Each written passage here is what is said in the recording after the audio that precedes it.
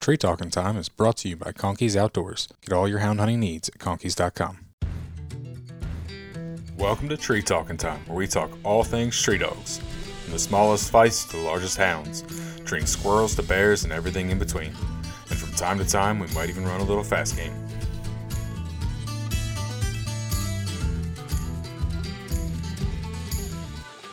Welcome back to another episode of Tree Talking Time. Just wanted to hop on here real quick and say that we're just over a week away from Autumn Oaks 2023. So if you're going to be there, make sure to come find me. Be somewhere outside in a white tent.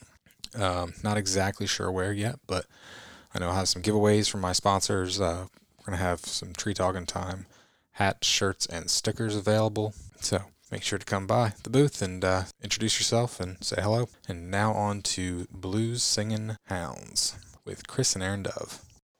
How about this? How about we talk about the first time I went bear hunting with you? And that was in Hampshire County with Donnie? No, Hardy. No. Oh, well, no, okay. Oh, I keep... the first day wasn't with Donnie. The first day wasn't. Oh. We hunted with that older guy that was trying to buy Kate. Yeah. And we ran into that whole group of guys. Yeah.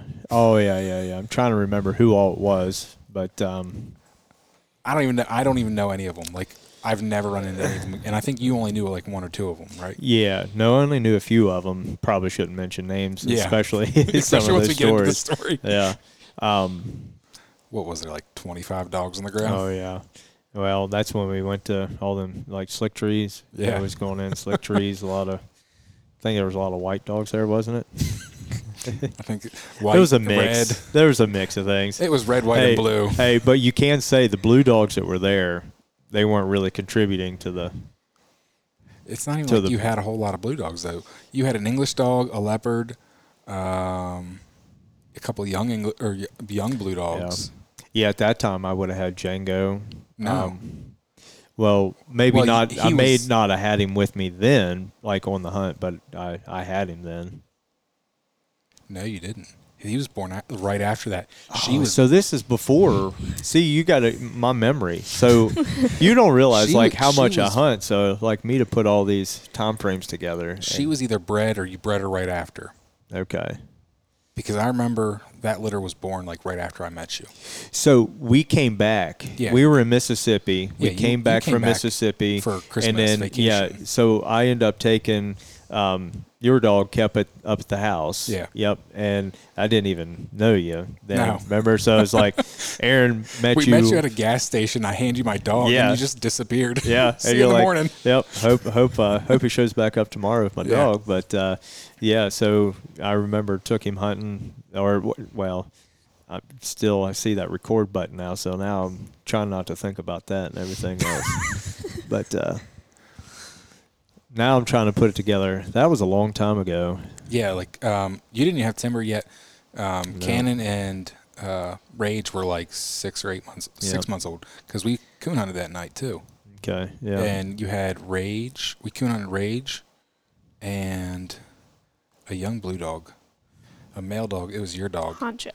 Yes. Okay. Uchman. Uchman bred dog. Yep. And they were like, neither one of them, I want to say like they were like 6 and 8 months. Like they were both young. Yeah. Well, I'll go ahead and tell you this. When you want to bring anything out of the memory bank and get it correct, you probably should talk to her. Okay. So there's going to be times where she's going to have to correct me, because I've just fooled with so many dogs and so many hunts and everything else that sometimes it's hard for me to remember which one was which and get everything exactly right. Well, there for a long time, I actually knew everything in your kennel, and the last probably 2 years, I'm clueless out there. Well, I know the regular lineup, but all the new players. Well, that's what we decided to go. Not exactly a different route, but we decided we wanted to really figure out and narrow down what we had in our kennel and what we were going to take from there. And so you show up at my house. I would say in the next 2 to 3 years you show up, you should be seeing a lot of consistent dogs, because I think we've really got it narrowed down to what we like and what's really performing and doing what we need them to do. But, to go back to some of those hunts we've had back in the day, man, you're gonna have to help me remember them. I mean, you're just gonna have to. Well, see, like, I don't get to hunt down here that often, so those hunts stand out in my mind because it's like I'm only down here once or twice a year, if that. So, yep. On an average week with good weather, I'm out there, anywhere from 3 to 5 days or nights, so like I just do it so much that, for me to remember each and every dog, each and every person, each and every, path I cross, because I run into people out while I'm out there, dogs get in with someone else or what have you. And, and sometimes, I'm reminded of things all the time. Like, okay, that rings a bell. Yes, I do think I was there for that. So, well, going back to my first bear hunt with you guys, like I said, so the next day we hunted with Donnie. Yep. And that's when I was able to kill my bear. And after we had some trash races first, and oh, you're gonna have especially with what I had. I just come back from still in Mississippi, so I brought dogs that I was running on coon down there. Yeah. Come back and I tried to get back into the bear game, or at least try to stay in it. So I'd be gone for all year, and I would take a week in December and try to come back and visit. And some of my family soon realized my priorities when, I'd come back for a week and I spent nearly the entire week bear hunting. But yeah, so you tell the story. I mean, you're going to remember it a lot better than I am. Oh, like I said, I remember we had an English dog from Bradley, which I didn't even know him at that point. Had Gemma. Mm-hmm. She was like your only older blue tick. Yep. And we had a couple of young dogs. Slater. We had Slater. Leopard Hound. Yep, and then I had my dog Gunner, my leopard Gunner. Mm-hmm. And then I think Donnie had Britt and Luther. Yeah, that sounds about right. I don't know that we had much more than that. That was it. Yep.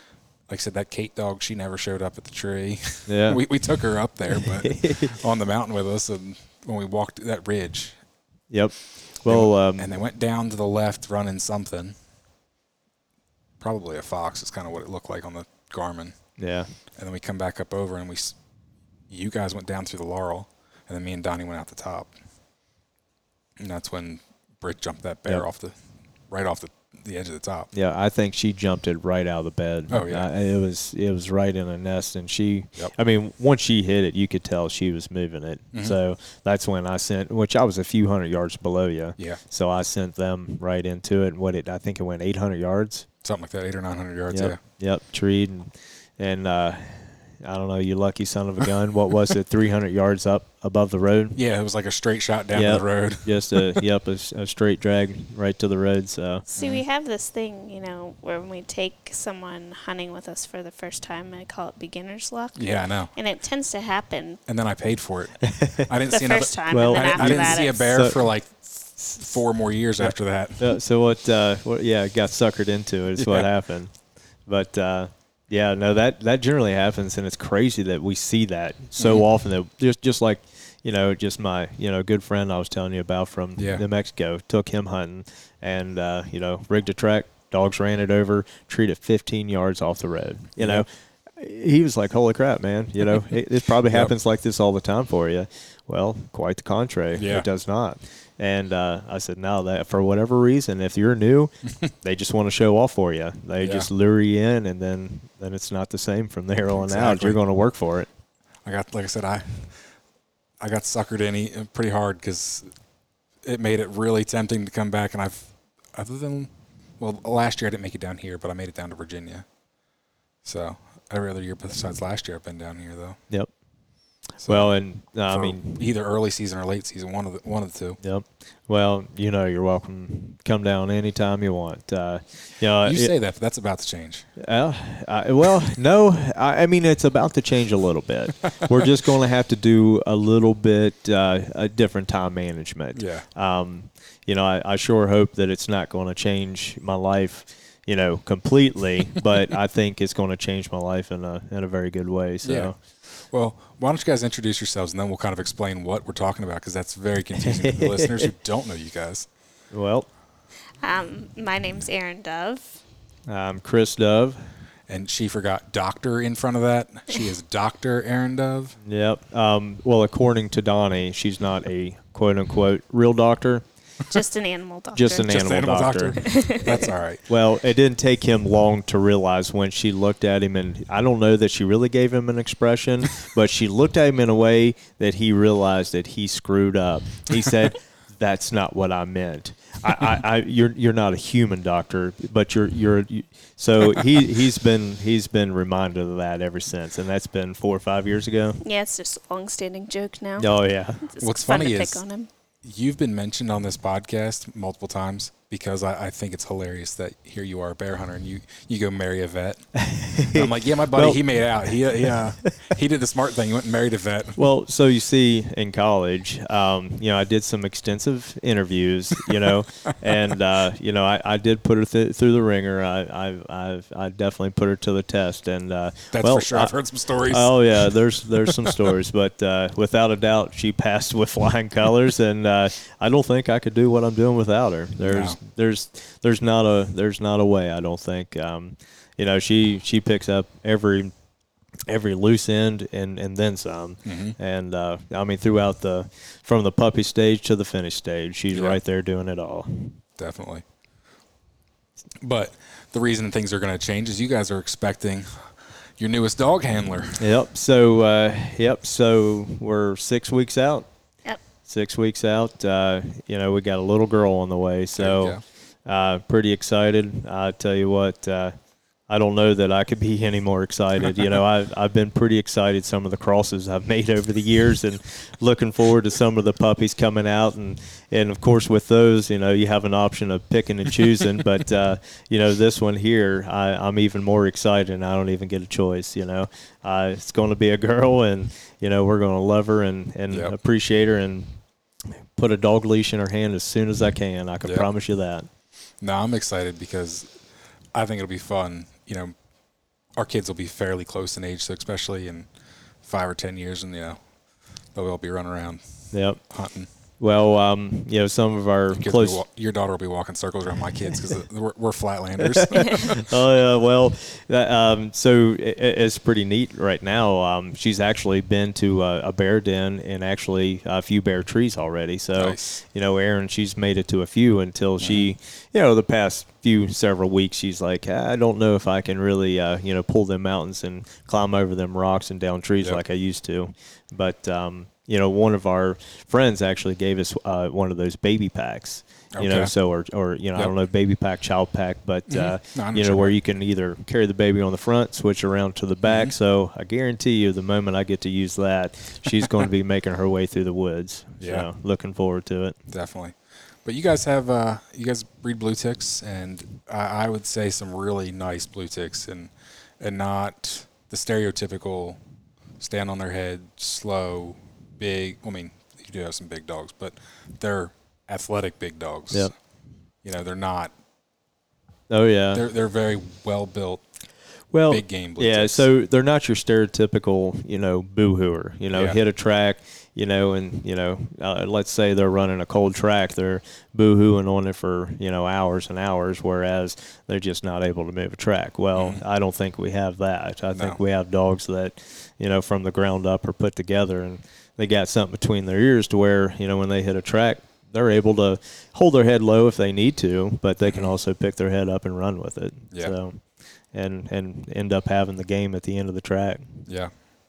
No, and I've seen that. Like, I've seen your dogs outrun or at least keep up with a lot of dogs that would be stereotypical. People would be like, oh, that these walkers that even running dogs crosses that people swear are so fast, and it's like Django, your big male, is keeping up with them. Yeah. Well, and don't get me wrong, there's dogs out there that can certainly outrun them, but I think if you have a dog that's put together from the pad on its feet to the to the top of its head and the tip of its tail, I don't know. You can take a big dog and still put him in the woods and expect him to perform because, Django, for example, he is 85 pounds. I mean, you look at him, put him on a scale, he's 85 pounds. To look at him, you might not quite think it just because he's so muscled up and ready to rock.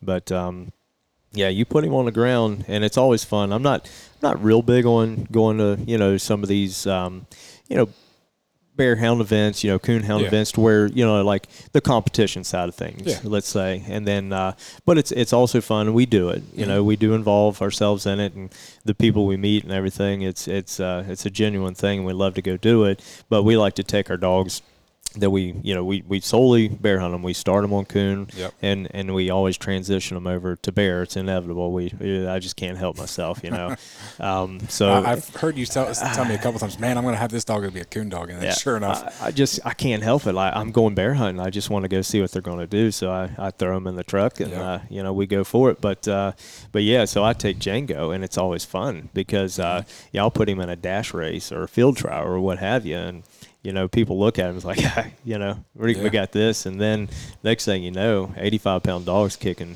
dirt, grass in their face, their other dog's face. And they look at me. I had a plot guy look at me.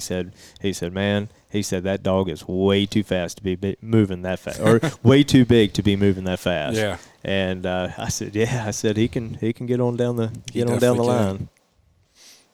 Yeah, and I think part of it is when we set out to breed, probably, I don't know, I guess 5-6 years ago, we made a plan that we wanted to take hunting stock dogs and build on their conformation for dogs that could hold up and hunt day in and day out. So I think we've selected for that, but without taking away the hunt and drive in them. Yeah. So you can get that full package and get dogs that can keep up, go all day. Yeah. Without a doubt, we've made a huge, I'm not going to say transition, but we've made steps ahead. Yeah. And it's nice to see that we're making more steps ahead than we are backwards. And to be able to take hunting stock and not say we want to, specifically have show stock, but be able to have dogs that, can perform in the woods at the same time, that if you want to put on a bench or a conformation show, they're built well, they're 2 breed standards, and they can, perform all the way around is our ultimate goal. But to be able to mesh all that together takes some discipline. Oh, yeah. It takes time for the most part. Takes some... takes some education. It takes, reaching out, talking to people, and, not thinking what you have in your yard is the best thing that there is, and understanding that someone else out there has something better than you do. And, if you need to reach out and grab it, you need to do that. And I will say, you're not afraid to try something from somebody. And I've seen it burn you guys more than not. Like you try these different crosses, out crosses, and it's like, it just does not work out for you guys. And I just kind of chuckle. I'm like, why do you keep trying this? And it's because you're looking for something that's maybe better out there. And I think it's just kind of funny because it's like, you guys have some pretty good stuff. And for what you do, and I think, like Erin's a very good judge in conformation, and she's taught me a lot. Heck, when I remember when I had my first litter of puppies, I'm like, sending her pictures, and she's like, that one's built the best. And sure enough, it's the one I kept, and he's done pretty well for me. So, well, and that's the thing too. We have tried dogs from other people, and we've gotten puppies, tried dogs, and somehow we've always came back to what we've had. Because not because what we have we think is that much better. It's just that we sought out years ago to have what we have, and somehow they just became a type of dog that we can live with. And I think that's key. I think if you can have, any dog, if you got a kennel of 8, 10, 12, I don't care how many kennels you have out there, if you can fill every one of them with a dog that you can live with, that looks good, acts good, sounds good, hunts good, and then you can still take and put it in a conformation show and a bench show, and don't mean you have to go out there and win Autumn Oaks, but be able to compete to where people are looking at your dog saying, hey, that's a nice dog, that represents the breed well. I'm satisfied with that, and we've taken what we had that many years ago and we've built on it, and seems like consistently they're getting better and better. Well, I would say what you guys have built on is mainly one dog / one cross. Right? Would you say that's correct? Buddy and then the Buddy Bristol cross? Yep. Yeah, I would say that Buddy cross, getting Buddy was, that was an ultimate, just life-changing event. It just worked out to where, how many years ago, I think it was 2008, I believe, is when I got him. Okay. And, the guy that had him, was a plot guy, and he had had him. He was the only blue tick he had, and he was going to the Upper Peninsula and buying some big time plots, and he just wanted to move him and make room. So he actually offered him, to our mutual friend Bradley, and he actually said, "I've got plenty of dogs in my house." He said, "Let me ask Chris." He asked me, and I said, well, I don't know. Maybe I have room, And I said, well, let me check. And he said, well, do you remember that dog you led into a tree several weeks ago?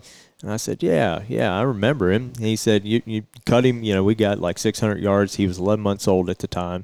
We were like 600 yards out, and I cut him from the, from the woods, from the lead, and we got there, and he was hammered down treed. And, I said, oh, yeah, I remember him, And he said, well, that's the dog. And I said, I really liked what I seen of him. Didn't get to see much. And I was young, too. And as young and dumb as I was, I made the best choice of saying yes and taking that dog home with me. Yeah. So I took him home. And Bradley told me, he said, well, I'm going to tell you, he was started in North Carolina in a hog pen. He said he was started on hogs, and they brought him up here and put him on bear. And he said that's really all he knows. He hadn't been really broke off anything else. He said, I'm pretty sure he'll run deer. I said, well, shoot, what do I do about that? Because I don't have a shotting collar. I don't have a tracking collar. So in 2008, what were you, like 16, 17? Yeah, I was 17. Yep. So, I coon hunted all my life. Started going with my uncle, which is an absolute mentor of mine. Absolute, just a great person in my life, and got me started into the hounds. And unfortunately, he's worked hard his whole life and got older and got out of it, and his best dogs ended up passing away, and he just said he was old enough he wasn't going to get back into it, but he sure did. He lit the fire in me. Yep. I'm telling you, lit my, my soul on fire with the hound dogs. And so got Buddy, and Bradley said, well, he said, I got this old, I think it was a Tritronics 500 or something like that, and he said, well, let's go out and see if we can break him. So went out in his back field, and sure enough, there was a group of deer. We dropped him everywhere down there. Yeah. Every time I go to his house, there's like 8 deer in the road. Yep. They stand there. Yep, they're everywhere. So it was easy. Rats. Yep. We went out, we cut him loose. Sure enough, he opened up, left out of there. Well, we changed his mind and brought him back. And we didn't go very far. Seen another group of deer. Same thing. Put him on the ground, let him go. He went out a few hundred yards. We changed his mind, turned him around, brought him back. Went and put him on a third group of deer. He got down, went over, took a peek, come back, and loaded back on the truck. And I said, well, we'll see how this goes. So, I took him from that, literally took him home, started putting him on coon. Took him to a farm that was loaded with coon. That son of a gun started treeing coon. I mean, he'd never seen coon. Yeah. And started treeing coon. And, I'd walk by, there's several trees I'd walk by and see a possum sitting in a tree, and, he'd pass it on up and go tree a coon without even being broke.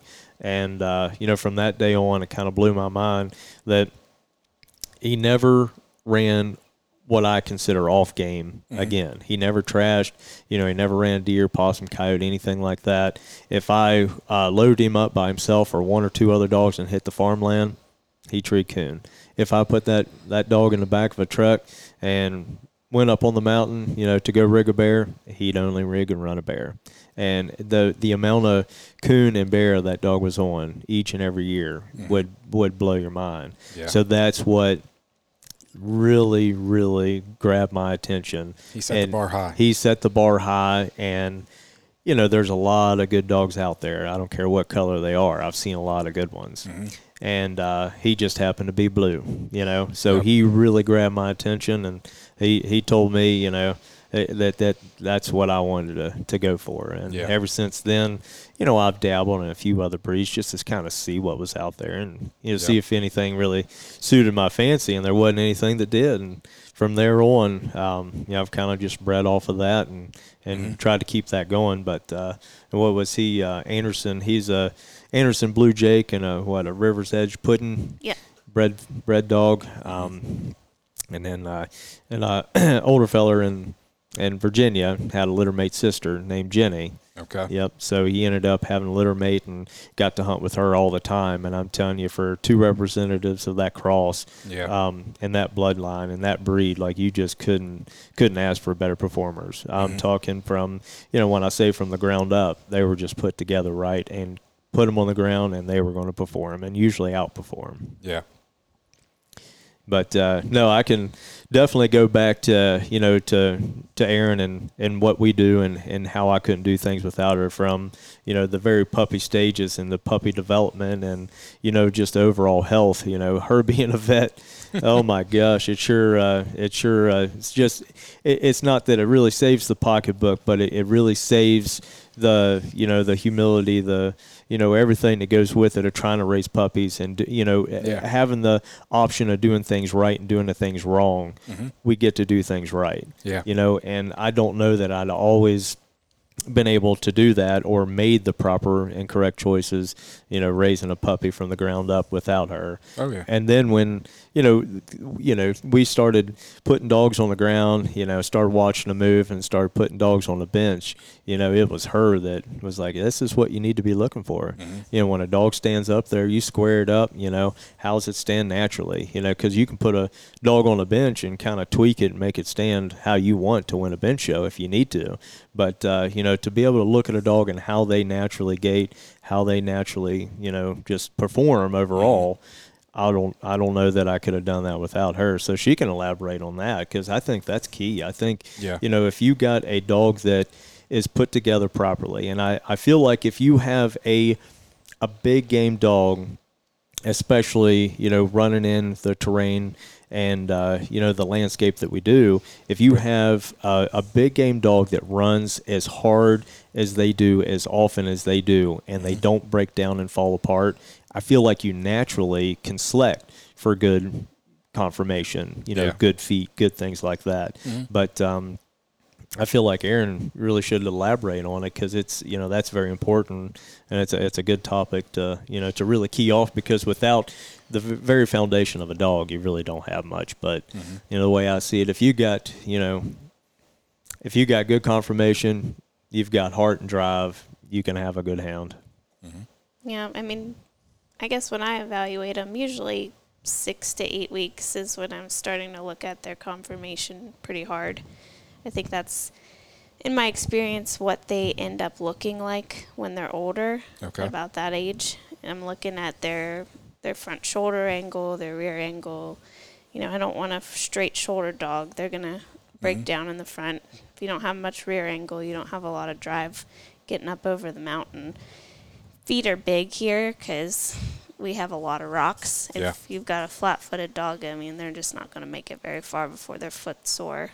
And, I mean, we look at those things, straight legs and nice top line, make sure we don't have any sway backs or anything like that. But I think, that's the key, really, when it comes down to performance. You obviously have to take into account your breed and what they look like and their type, too. But for us, we kind of start at the conformation, how is it going to affect their running ability, and then always want to have that full package where we've got a nice houndy head and good ear set and everything there. But you kind of have to pick your important parts too when you're hunting dogs. Yeah, you pick the important parts first, and then build on once you establish on that, then you can build on it, and then you can really start getting picky and and pick your type. If you want certain patterns, if you want lighter tick, more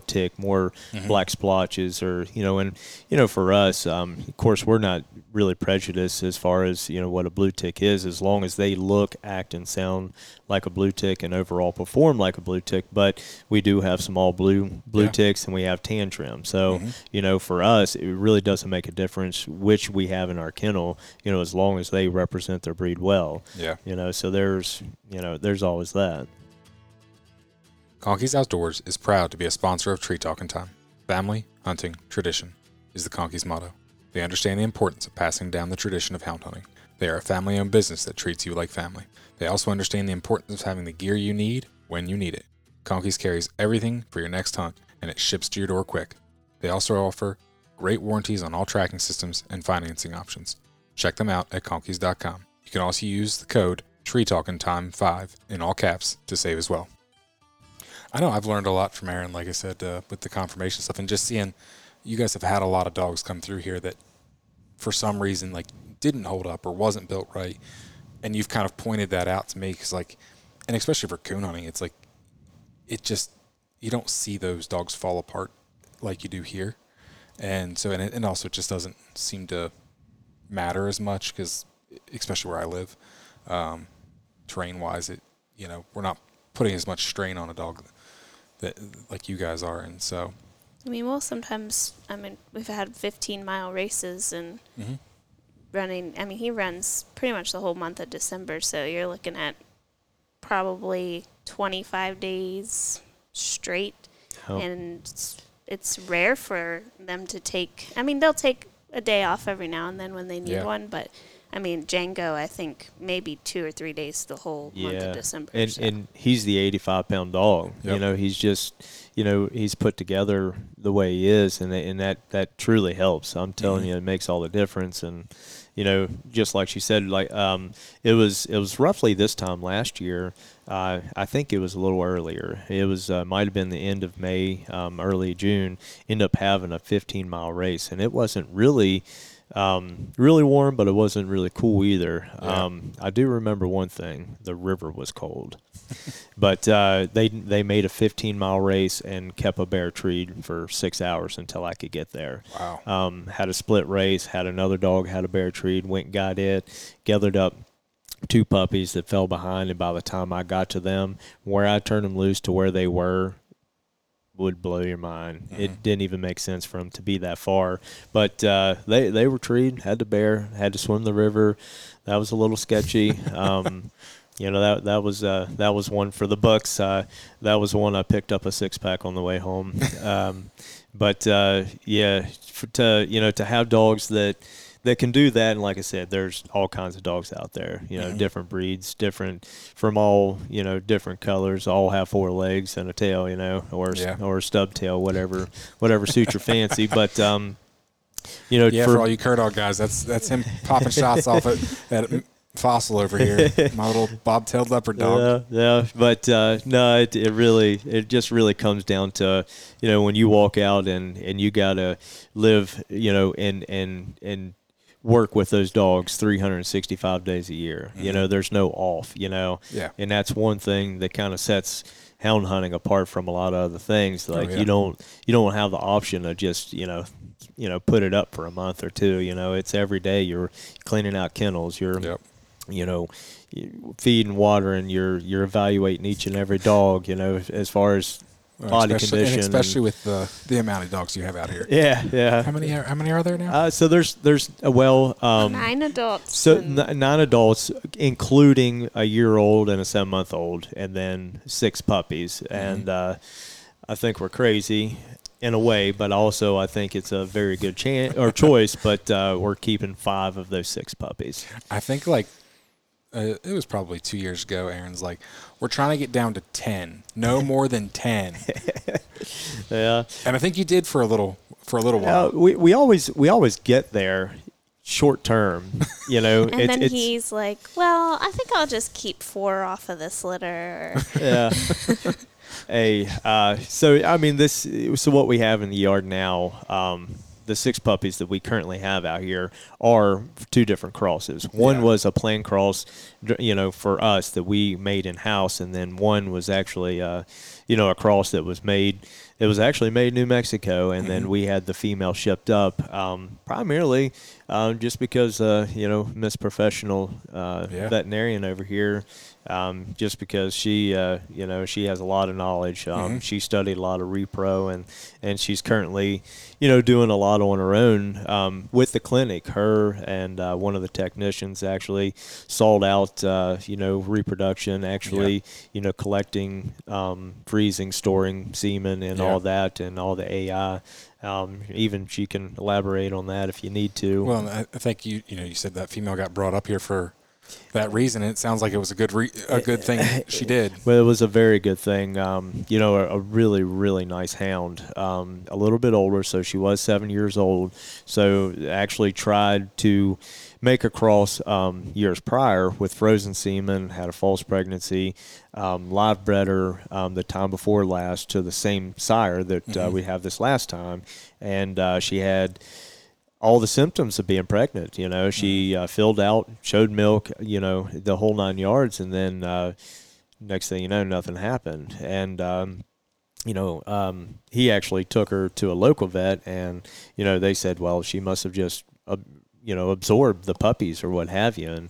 And so he's like, man, this isn't going to happen. I don't know what to do. And I said, well, if there's any way I can help, count us in, because that's something that we're interested in, and it's certainly a bit of a different line of dogs within the blue tick breed that we wouldn't mind taking on and having a few at our house. And he actually wanted to ship her up here, and for me to breed her, to one of my males. And I said, well, listen, I can certainly do that, but if at all possible, you really need to breed her to the male you have at your house, because those dogs line up well, just that line of dogs. I think, to reproduce what you have there and send some of it here, I think I personally, and I know he would too, would like to have that. So he did, and so shipped her up. She had a full pregnancy, was due in labor, and was struggling. And so I got home from work, and Erin, she was at work, and I messaged her and I said, listen, she's struggling. She should be having her puppies. And well, she ended up giving me some doctor advice. So I ended up giving her an injection of oxytocin, and then waited approximately 30-40 minutes and ended up giving her another dose. And she still wasn't giving birth, and Erin, she said, bring her in ASAP. We have to do an emergency C-section. So shipped her, put her in the truck, took her in, and it was something else, because every technician in there, they kind of dropped what they were doing. We got nice. the female up on the table, got her taken care of, got her opened up, and we pulled 7 puppies out, and everybody had a puppy in their hand, reviving them, cleaning them, just getting them going, compressing them, getting their heart, their heart pumping, getting their lungs working. And for me, I mean, I've always, I grew up on the farm. I've done that with calves, I've seen goat births, seen all that stuff and whatnot. But to see that with hounds was something different. It was a little more special, I think, because I think I'm a little more attached to these hounds than I am, some of the livestock I've raised in the past. But to be able to do that and see that was something else. And to have Erin there, because she was giving me that advice. She was telling me what I needed to do, when I needed to do it. And I know the gentleman in New Mexico, he felt the same way. He just didn't have that guidance. He didn't have someone with that knowledge to be able to say, listen, this is what we need to do. This is how we need to do it. Yep. And she was able to do that. So, that was pretty special. Yeah, and, litter that wasn't supposed to happen. That did finally. Yep. So. It was a litter that wasn't supposed to happen. And that female was the last female, the last of her breed. Or the last of her bloodline. Okay. Yep, the last of her bloodline. She was the very last one. And, for that to happen was pretty special. And we actually, one of the males ended up, he was just, I don't know if he was in the wound, too long and, whatnot, but he came out extremely weak. And, he didn't make it. So we ended up getting 6 out of that litter. And we actually decided just to split the litter. Yeah. So. Yeah, it And I was think a it worked lot out. of work in the litter. Mama didn't make a lot of milk, so there was supplemental bottle feedings involved, and Well, it started with tube feeding. Yeah. It was tube Jeez. feeding, and then bottle feeding, and then, just supplementing the Yeah. rest of the litter. It was a lot of work, and they're 13 weeks old now, Mhm. but time will tell if it was all worth it. But I sure feel like it was. Yeah. To be able to look out in my yard, in my kennels, and see them out there, I feel pretty lucky to have them. To be honest with you. Definitely. Well, why don't we get into some more stories? I want to hear the story of that bear that you guys treed recently on the fence post. Okay. I think it's a cool picture. So, Well, yeah, it was a pretty good one. So, we actually had a few friends that actually rigged along with us. So we rigged up along the river, and I don't know, I think we rigged probably a good 15 miles, and so we got up around there, and some friends that we knew but really haven't hunted with, and so they didn't really know my dogs, which it's always entertaining, and so my dog's rigged, and I said, I got a track here. I said, I'm gonna put them down if you guys want to put your dogs with them, and so I put my dogs down. They left out of there. I'm talking wide open. When I say box shaker, it was a box shaker. And so when I dropped the tailgate, I wasn't trying to feed one in, get it started. I was sending them all. yeah. And so we sent them on out through there, and they got their dogs out. They had 3 dogs. 2 of them went, one of them didn't. And the one that came back, they kind of was questioning things. They're like, hey, this dog, it didn't go. Like, what's going on? I said, hey, I'm not sure. My best deer dog struck, and I packed him up. Well, apparently I was, I wasn't deliberate, to make them put their dog back in the truck. But I was apparently pretty serious, and I didn't mean to. And Erin looked at me. She was Even when you joke around, you don't come off as joking most of the time. Yeah, so Erin, she looked at me. She's like, I can't believe you just said that. Well, I just walked around the truck laughing, closed my tailgate and whatnot, and they look up at me, and I'm still smiling. They're like, you being serious? I said, no. They'll have that thing treed here soon, and I think they went a good 800 yards in treed, and so we got around there, and luckily that was one of those that we ended up getting in pretty close to, and it was up, yards from the road, I think. Yep, 50 Nice. yards, and it was super, super thick in there, and them dogs had a thing bayed. It was almost like an old fence post. They had it about 6 feet up off the ground. It was just up.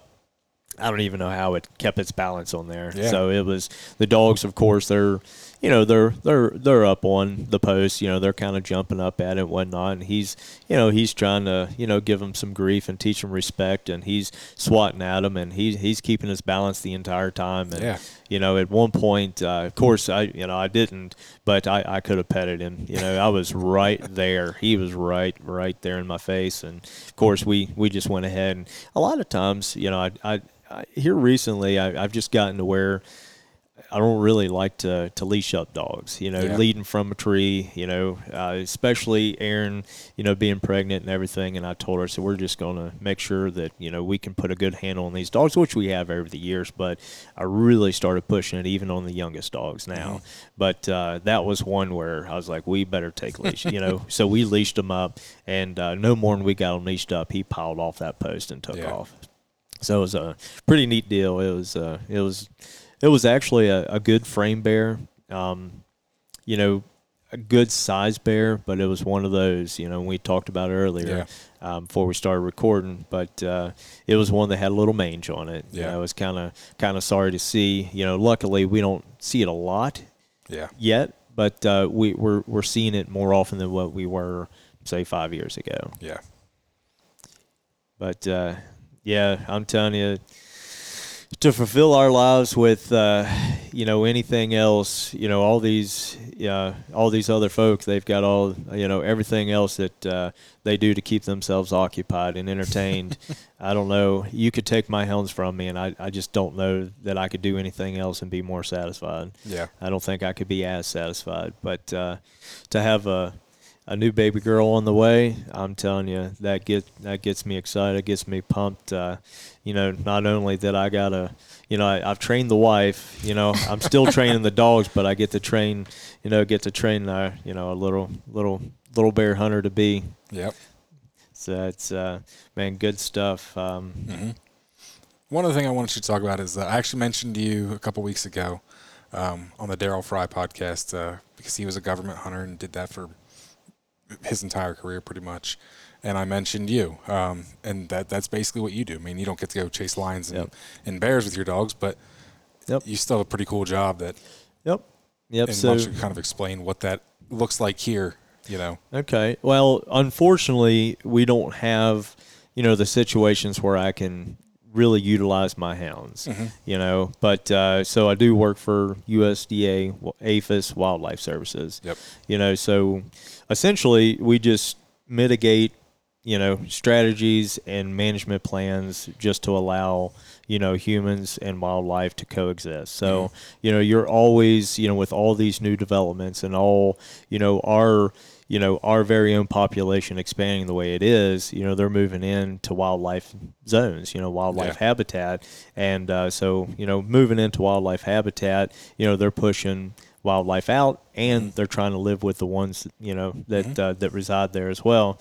So it's a very broad spectrum of what I do, and that's an entirely different podcast on its own. Oh, yeah, I know. But I just wanted you to kind of mention it because, like I said, I probably did a very poor job of explaining. I'm like, I know you trap some beavers like under culverts, and I know airports sometimes like the birds and stuff can be a problem on them, and you kind of try to mitigate that stuff.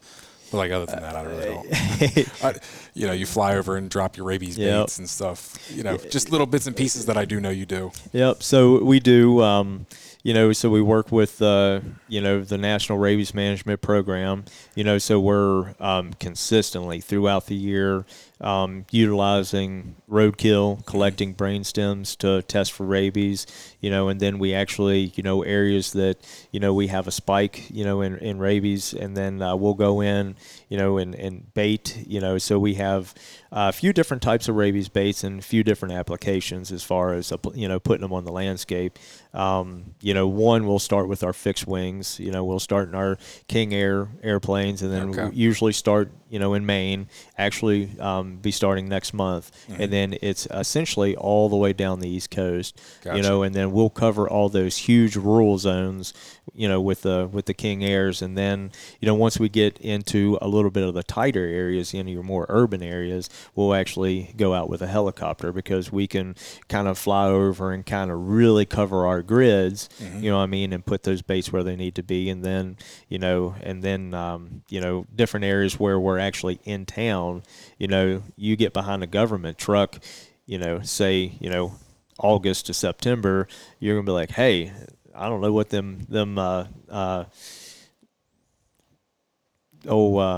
I lost my train of thought there. Them government people are doing, but those government employees are riding around in their pickup trucks just chucking stuff out the window.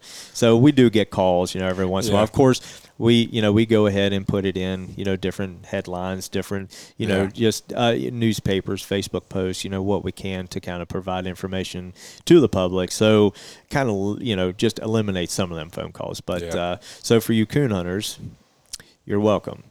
So we target essentially any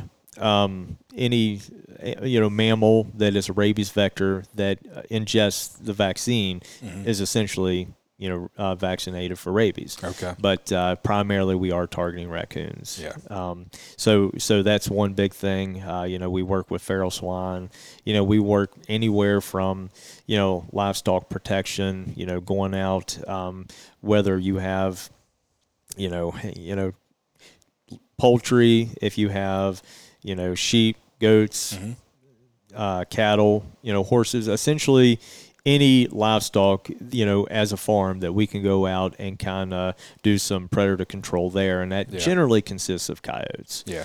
So and there's several different methods of dealing with the coyotes as well. And then, like I said, it goes from that, black vulture trapping, goose roundups to, working on the airports, and of course anything, once you get on an airport, anything inside the fence, we do our best to manage. A lot of it is non-lethal stuff, but a lot of just deterrence, harassment, and whatnot, just to provide safe landing for them airplanes. Yeah. No, like I said, we've had some cool conversations over the years of just different stuff you've done, and that's why and when I mentioned you a couple weeks ago, so that's why I figured since I had you on, I'd let you give the 2-minute spiel about what you do. Well, one of these days, I'm sure hoping to get some phone calls to be able to load up my hounds and go do some. I don't know that I'll ever get the chance anytime in the near future, but even some black bear work. Yeah. That's a species. In our state is managed by the DNR. So the Division of Natural Resources, they're the ones that kind of manage that. Gotcha. But there's been a time or two where I was contacted and said, be on standby. But there you go.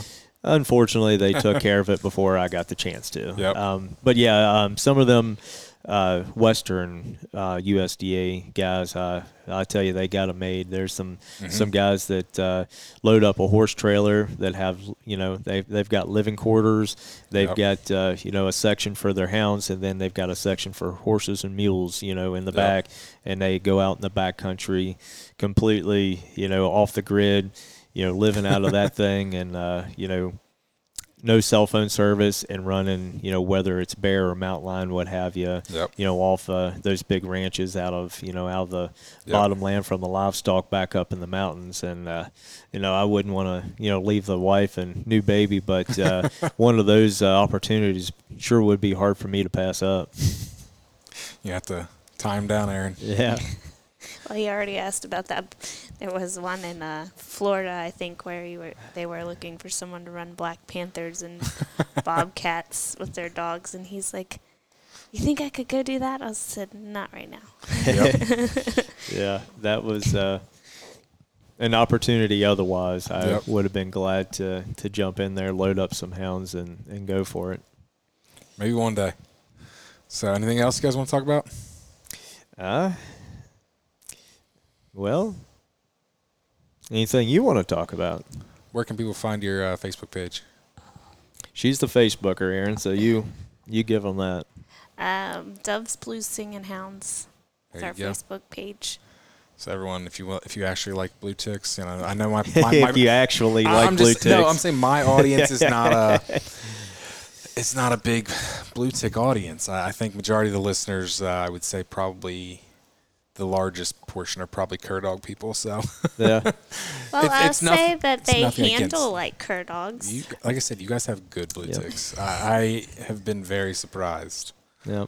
Oh, and anybody can sit down and brag about what they have. You know what I mean? And everybody wants to, but be honest with you, we are not naive to what is going on. We're very realist, and we look out and we see a dog doing something it shouldn't be doing, we correct it. Yes. And if not, there's other ways of taking care of it. But that's one thing that we strive to have is dogs that not one that we can live with, but all of our dogs can live with each other. If we go hunting with someone else, that we're not going to have a problem. You know, and to be able to have dogs that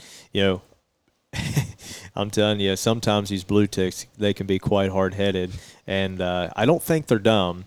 I've seen them do things that really surprise me, so I do think they have something between their ears. But every once in a while, they can get quite stubborn, and but to be able to put a handle on that and tone it back just enough that you're not really taking anything from them, you're not really taking any hunting qualities, but to put a handle and be able to call them off of a bear tree and get them to the truck, go down the road, and put them on another bear track, and they're going to take it to another bear tree.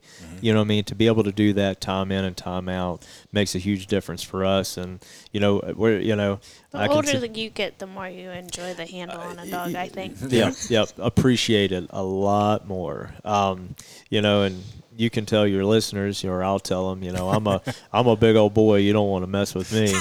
But, he's 140 pounds soaking wet. I don't know if I should say it. 130. Oh my. 130. I said soaking wet. I Yeah, mean, come on. well, I was trying to. Well, and the wife is. You're trying to brag how big you are. I was trying to give you a couple pounds here. Well, I appreciate it, but no, as small as I am, I do get out there, and I've been out with 8 hounds before. That's a handful. Buddy, that's a handful, especially when you get there and a bear's antsy in a tree and trying to come out, and you're there by yourself and you look around, there's no one else to grab dogs, no one else to help you to handle. You learn to put a handle on them. You learn that, in dire situations, you need to have that control. You got to have, the ability to tone and call a dog, just for its own safety, and to be able to manage that. And that's something that, we decided we were going to do. And, neither one of us are very big. And, we do have an 85-pound dog and an 82-pound dog, and the rest of them are 70 and below. But we're, I would say long term we're trying to size down just a little bit. That 80-pound mark is a little bit much for me, and it's a little bit much for what I think they need to be. Yeah.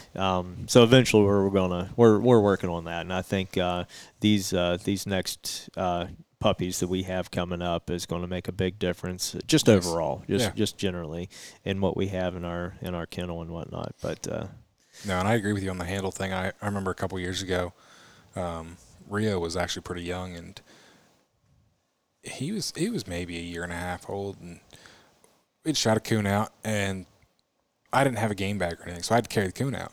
Well, he just wouldn't leave it alone, and the guy that was with me, I kind of got on to him about it. And the guy's like, "Are you sure you want to get on to him?" I'm like, "It's a dead coon. He needs to learn to leave it alone." Like, I don't want to, break my dog off of a coon, but at the same point, he needs to learn when it's done. Yep. Because I've got to carry this thing, 600 or 700 yards back to the truck. Yep. And I was like, I'm not going to sit here and fight with a dog, play tug of war all the way back to the truck. Exactly. Well, so I call that, just as simple as an on and off switch. Yeah. You're doing your job. I expect you to do your job and do it now. But when we're done, I tell you we're done. We're going back to the truck. Turn it off. Turn it off. And just like in the kennel. It's just something to have a pacing, barky dog, stamping through its, its crap and everything else. Like, that's just a bit much. I love drive. I want a dog that has drive, but I want a dog that when you look out in the kennel, they could be laying on their box, in their box, out in front of their box. They can, just be a very sensible and reasonable dog. But when it's time to go, buddy, they're going, and you look at them. If you come to the house on any given day, they're typically just laying around, just your typical lazy old hound dog, And then when it's time to go, buddy, when they can hear me off the charging table in here. They can hear me grab the collars in the house, and I'm telling you, they can hear them. Those buckles jingle. Yep. And I'm telling you, the entire kennel comes alive. Yes, it does. And it's unbelievable to watch them. It also comes alive at 3 a.m. and that stupid bear walks behind your kennel too. Yeah. There is one. Yep. There's always one that just stays around and just runs on that ridge. Yeah. Yep. Well, I know it happens because I'm sure you guys obviously know. Yep. So I was actually away for work, and it was overnight, and so I'm, it's kind of sensitive work. You know what I mean? I need to be quiet. I'm out, like I said, performing duties, and next thing you know, Erin calls me, so I'm over there. Hello, and she's like, "Hey, you need to do something. These dogs won't shut up." I'm like, "Erin, I'm 3 hours away. What do you want me to do?"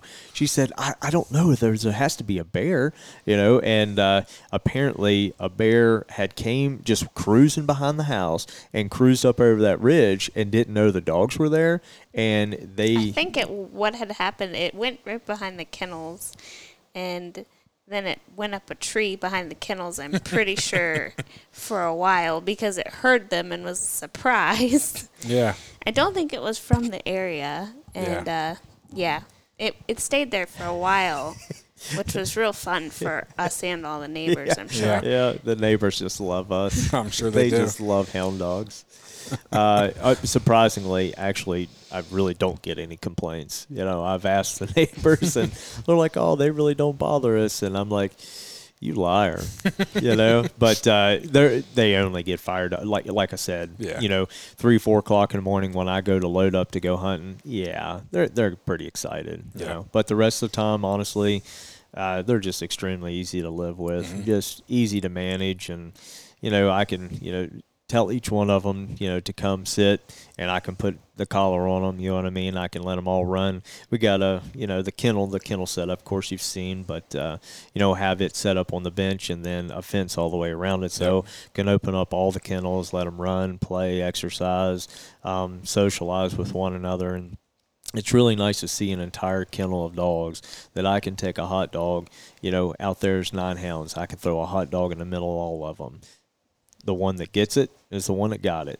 The rest of them just look around like, where's mine? Not a growl, no, you know, no scrap, no BS. You know, it's just, you know, they're bred to do their job. They're, you know, and I do believe genetics plays a significant role in it, but also believe that what you do with them, you know, and going back to, you know, Erin and everything she did with them from the puppy development stages, you know, and just really just getting them out of their element, doing stress tests, you know, just doing this and that and a little bit of everything from that age up, and any, you know, behavior that is unacceptable to you, correct it when you see it. You know, don't think that, oh, that's a, you know, it's a puppy being a puppy. If it growls as a puppy, it's going to growl as an adult.